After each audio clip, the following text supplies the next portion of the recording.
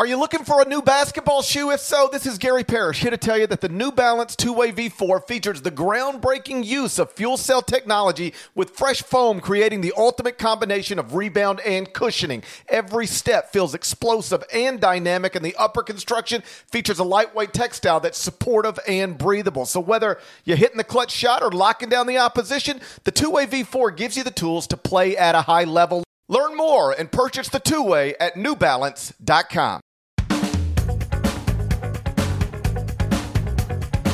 Hey there, it's Gary Parrish. It's Monday, May 24th, 2021. Welcome back to the CBS Sports Eye on College Basketball podcast, where we sometimes discuss camel fighting, dodo birds, and leaky black. Matt Norlander is here with me, and at least once a week for the next 2 months in advance of the 2021 NBA draft that's scheduled for July 29th. We're going to be dedicating an episode of the Eye on College Basketball podcast to a notable prospect, same way we did in advance of last year's NBA draft. If you're into the draft, you'll probably dig them. If you're not, just skip them. I don't care. Either way, they're going to be there, usually early in the week, like Monday or Tuesday, and we're going to try to keep them short, somewhere between 20 and 25 minutes, and we're going to start with the player most believe will be the number one overall pick of the 2021 NBA draft, Oklahoma State freshman Cade Cunningham. He's a 6'8", 220-pound, 19-year-old point guard who averaged 20.1 points, 6.2 rebounds, and 3.5 assists in his one season of college basketball. He shot 43.8% from the field on 14.8 shots per game, shot 40% from three on 5.7 attempts per game. He shot 84.6% from the free throw line on 5.8 attempts per game. He was the Big 12 Player of the Year, Big 12 Freshman of the Year, CBS Sports National Freshman of the Year, and a consensus first-team All-American. Undeniably, he lived up to the hype in college. So now the question is whether he can live up to the hype in the NBA. Deadleg, let's start with this. Are you on board with Cade Cunningham as the number one pick in this draft, regardless of which franchise picks first? Not fully on board. I think that he is a reasonable pick, and there are debates to be had for others, and we will get to those players on future podcast episodes. I mean, I'll run down for you real quick here. Here are the number one picks since 2010, a refresher for our listenership as well. 2010 on. Start with John Wall, Kyrie Irving, Anthony Davis, Anthony Bennett, Andrew Wiggins, Karl Anthony Towns, Ben Simmons, Markelle Fultz, DeAndre Ayton, Zion Williamson, and Anthony Edwards. When I say those names, Wall, Irving, Davis, Bennett, Wiggins, Cat, Simmons, Fultz, Ayton, Williamson, Edwards, while we still have to see a bit more, I'd say, from Ayton, and Zion's off to a great start. Anthony Edwards has outperformed, I think, both of our expectations in his rookie season. Most of those players, I know Bennett's an all-time bust. I get that. Fultz the same. But those other guys, like Wiggins has kind of been like the quasi-miss a little bit. Even John Wall, number one, he hasn't been maybe number one is there's so much put upon a player that goes number one. I say the names, GP, to say, do we think Cade Cunningham has a really good shot at being something somewhere between John Wall and, say, Kyrie Irving? You know, somewhere in there. I think he's got a decent chance, but I'm not convinced that he is destined to be a 10-time All-Star kind of player. I think he's going to be really, really good. I think he's very safe. I think his floor is super high. But to answer your question, I don't think this is a clear-cut, no doubt about it, got to take him number one situation. Well, I guess I'd say even if he's not going to be a 10-time All-Star, he might be worthy of being the number one pick. Like, that's hard to do. I'm not saying he has to. I'm not. I know, but you heard the names I said. Like, there's a lot of those dudes going to the Hall of Fame. So just to put, not that if you're the number one pick, you have to do that, but because he's not that, I don't think for sure. It's why I think there's a reasonable debate to be had. I think I take him, and I'm open to the debate for sure. I mean, I don't think this is clear cut. Sometimes it is clear cut. Anthony Davis, clear cut. Zion Williamson, clear cut. I don't know that this is as clear as that, but I do believe that I take him number one, regardless of which franchise is picking first, regardless of need, because he can obviously play lead guard or off the ball on the wing. Like in some situations, if you have a young franchise point guard, like, I don't know, Charlotte with LaMelo Ball, or Atlanta with Trae Young, or Memphis with Ja Morant, you might consider somebody else like Evan Mobley or Jalen Green over a prospect who can really only play with the ball in his hands. And though though Cade Cunningham played on the ball at Oklahoma State almost exclusively, if you had a LaMelo Ball or a Trae Young or a Ja Morant, you could play him with those guys. Like I don't think there's nothing wrong with having two ball handlers on the court together. And so that's why I think that you can take Cade Cunningham regardless of what else you have in your franchise right now. And obviously, if you need a lead ball handler, I think obviously he's the guy that I would point to. I'm taking him first in this draft. I'm open to the other debates and listening. But I think ultimately on July 29th, you put me in charge. This is the guy I'm taking. So, and we'll get to these players on future draft profile eps, but the players that would be in the conversation as I see it right now, Jalen Suggs and Jalen Green. I actually, if you want to throw Evan Mobley in there, we're going to get to him. I don't think we're going the NBA is going to have to move to the next phase of its existence, 5, 10, 15, 20, 40 years from now, before we get a 7-foot center going number one overall, I think. Now, I could be wrong on that. If you're asking me Mobley versus Cunningham, I think you got to go Cunningham. But Suggs guides Gonzaga, national championship game. He is certainly someone worth discussing, and again, we will do that. But just for the purposes of this first episode in this year's series, if you're wondering who else might be in that conversation, Jalen Green, who of course did not play college basketball, he went to G League Ignite, and in fact, I think he tweeted.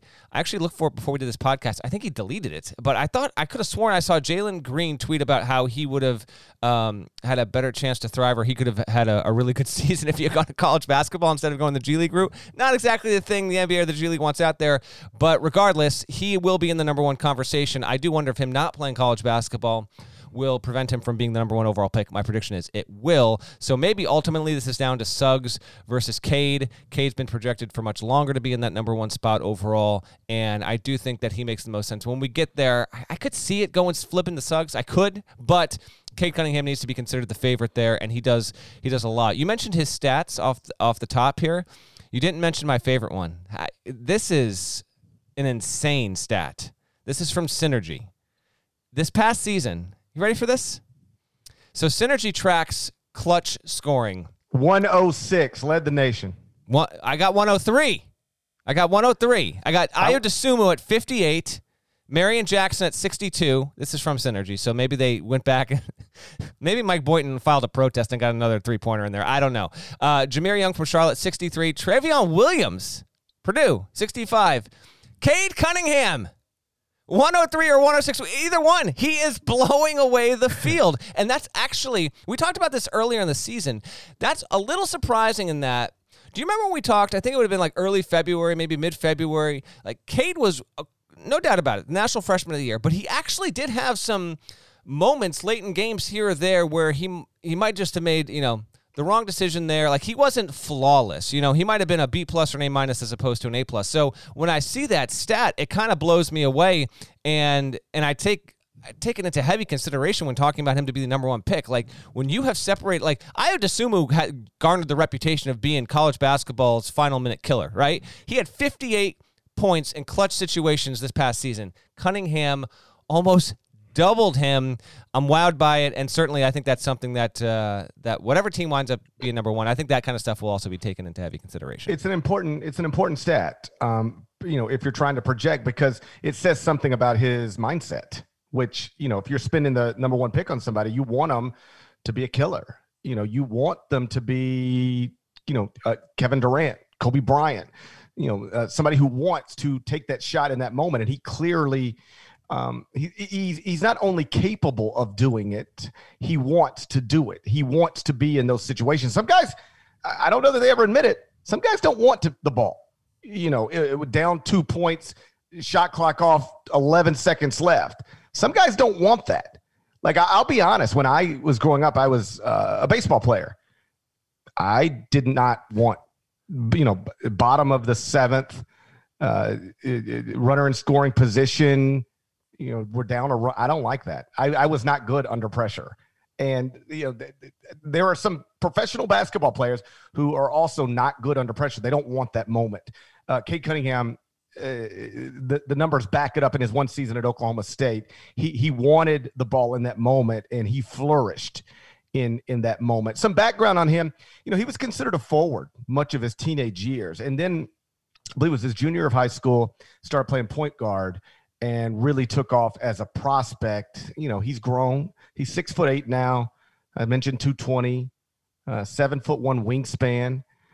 So he's a nice shot creator, great in pick and roll, and a real matchup problem, because if you put a small guy on him, he can play bully ball with him.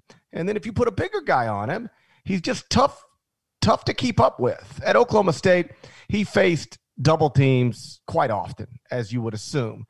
And I went back and was watching a lot of tape earlier today. He really knows how to pass out of them. Like, if if you blitz him, he can pass out of that, and he'll find the open shooter more often than not. Though it should be noted, he did average 4 turnovers per game, and that was a bit of a problem area. If you want to put that under the category of weaknesses, he did turn it over a little too much. He 7 turnovers in a double-digit loss to Kansas. He had 6 in the game 5 different times. Now, some of that I think is facing a lot of double teams, and he had the ball in his hands all the time. He's playing, the high 30s in minutes per game often. And so there's opportunities to turn the ball over, but still turnovers were an issue for him. But, he was obviously tremendous in a variety of ways. Again, 6'8", 40% from 3-point range on nearly 6 attempts per game. Like, that's really, really encouraging from a lead guard after 1 year of college. Like, often, one and done lead guards, if they can struggle making shots in the NBA from the perimeter initially, at least. Derrick Rose did. Right now, Ja Morant has through 2 years with the Grizzlies. But Cade projects as somebody who is going to be a respectable shooter right from the jump. Again, 40% from 3 in college on nearly 6 attempts per game. That's fantastic considering how much time he had the ball in his hands. On the defensive end, I hate it when people say, he can guard all 5 positions, because almost nobody can. But he can maybe guard 4. He's a big boy, and I think he could comfortably guard 4 different positions at the NBA level. There's just a lot to like here, and very little that scares me. Almost nothing that scares me. To circle back to an initial point, I don't know if he'll be a 10-time All-Star. I don't know if he'll be a Hall of Famer, but in terms of evaluating a prospect in advance of his professional career starting, there's a lot of stuff to like, and very little that turns me off. Cunningham did not finish. This was a little bit surprising. I think the turnovers might have been some of that too. He did not finish in the top 10 of Ken Palm's Player of the Year algorithm, which is unusual for a ball-dominant, possession-dominant, high major player on a quality NCAA tournament team who was considered, the best freshman in America. So he wasn't there. Overall, he was a good player. In fact, his box score plus minus, shouts to Bart Torvik for this, who tracks this. This is, I got issues with plus minus, particularly on an individual basis here, but for the entire season, there was only 2 games where Cunningham was negative box plus minus at TCU in early February, and then against Oklahoma on March 1st. But otherwise, he was good. In fact, ironically, in Oklahoma State's final game of the season, they lost to Oregon State. That was the second best box plus minus of the entire year, plus 14.6. The only one that was better was a game at Oklahoma. But if you'll recall, Cade, I don't say he was bad. The whole team was weird down the stretch. I mean, some of that was Oregon State, and credit to them. But I found that to be, somewhat surprising there with Cunningham. He didn't rank top 10 in any major category of note. Aside from turnovers, nothing that is a good one that you would want. He didn't rank top 10, which isn't to take anything away from him, but he's just, to me, he is a solid player, statistically good, not great, and the fact that he is a capable, willing, wanting defender, good size. He's listed 6'8". He might be 6'8" now. I haven't stood next to Cade Cunningham in the past year, so I feel like he might be. Sometimes I might be 6'8" in shoes, but he is going to be a player that you can play 1, 2, or 3 on the offensive end. I think he's got a good shot at guarding 4 positions there, and I think that he is. I also think this is important to note. I completely believe that Cade Cunningham, just knowing how he's built. And, like, he could have left Oklahoma State. This is kind of forgotten after the fact, but I think it actually might help him in the interview process and all that. When Oklahoma State was given its postseason ban in June of 2020, like, there was, at that point, a lot of people thought that there was no shot OSU was going to be eligible to play in the 21 NCAA tournament. Now, that obviously wound up being the case and all that, but he was given by Boynton the opportunity to say, listen, if you want to go and do whatever you want to do, we are good. I completely understand. Obviously, his brother was on the staff there, but Cunningham opted to stay on, and because of that, altered the course of Oklahoma State's season, no doubt about it. I'm not sure if that team would have been a surefire NCAA tournament team without him on there. But I say all that to say he has noticeably gotten better the past 3 years of his life, and it's been significant.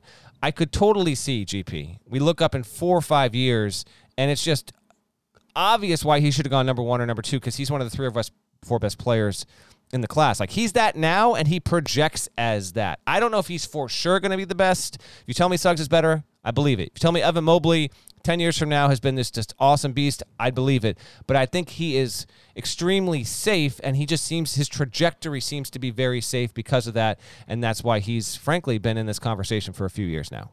He is, I don't want to say the rare prospect, but he's among the prospects who I think you can reasonably call safe with a high upside. Sometimes there's risky, but a really wild upside.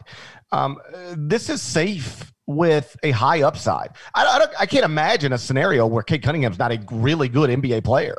And I can also imagine a scenario where he's a great NBA player. If you're looking for another, I said earlier, there's a lot that I like and very little that turns me off. If I'm looking for something that is, I don't know, worth noting, and maybe that's it, just worth noting, he's not a great athlete, and he's not, by NBA standards, very quick. He's not somebody who will catch it and just blow by you like a lot of lead guards who enter the NBA can. That's not who he is. But I will say, and I think the success of Luka Doncic probably helps Cade Cunningham, and I'm not comparing them as players or suggesting he will be Luka, because I think Luka's a future MVP. But some of the things on Luka coming out of the international game was, he's not a great athlete, and he's not that quick, and he's shot creating against this competition, but will he be able to shot create in the NBA against quicker, longer, better athletes? And he got to the NBA and it was like, nope, everything he did over there, he's doing over here.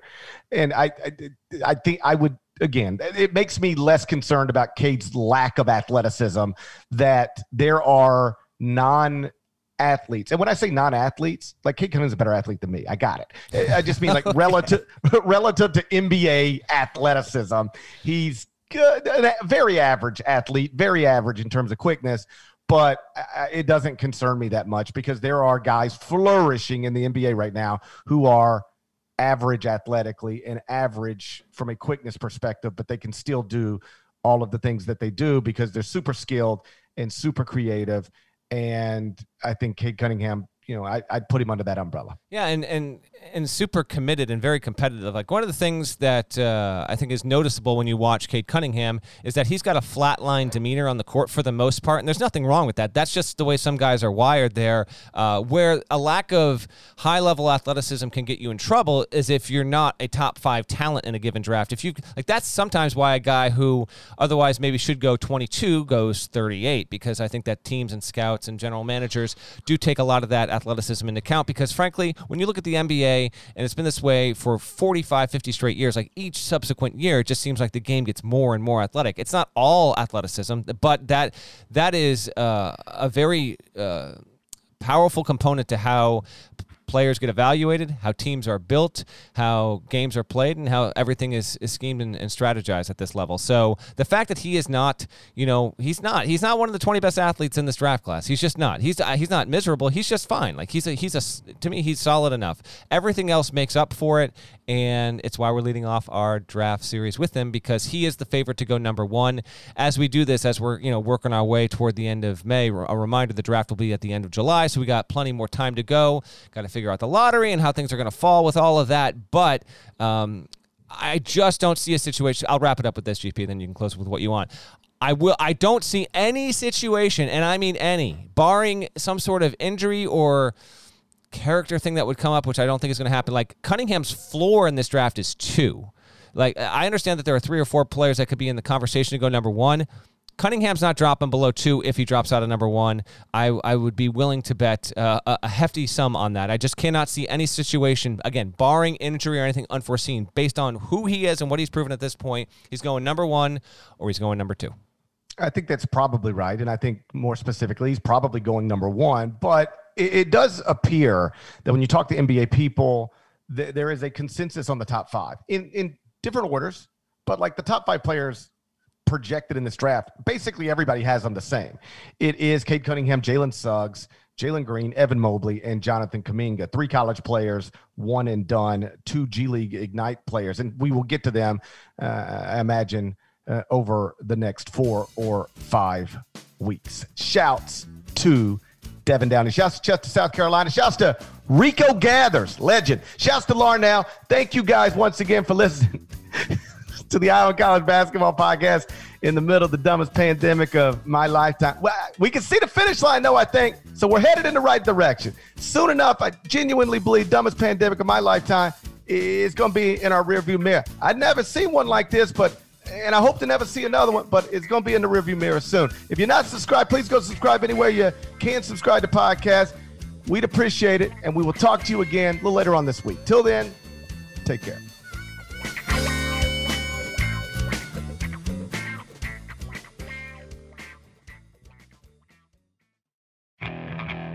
Okay, picture this. It's Friday afternoon when a thought hits you. I can waste another weekend doing the same old whatever, or I can conquer it. I can hop into my all-new Hyundai Santa Fe and hit the road. Any road. The steeper, the better. Because my all-new Santa Fe is available with H-Track all-wheel drive, so I can hit the trail without a worry in the world. Heck, with 3 rows and best-in-class rear cargo space, I can pack the whole family in with all our gear. We've got available dual wireless charging for our phones, so we'll never lose touch with civilization, and we won't lose touch with the primordial power of Mother Earth. So which is it? Waste the weekend or do something a little more epic? And conquer it in the all-new Hyundai Santa Fe. Visit HyundaiUSA.com or call 562-314-4603 for more details. Hyundai, there's joy in every journey.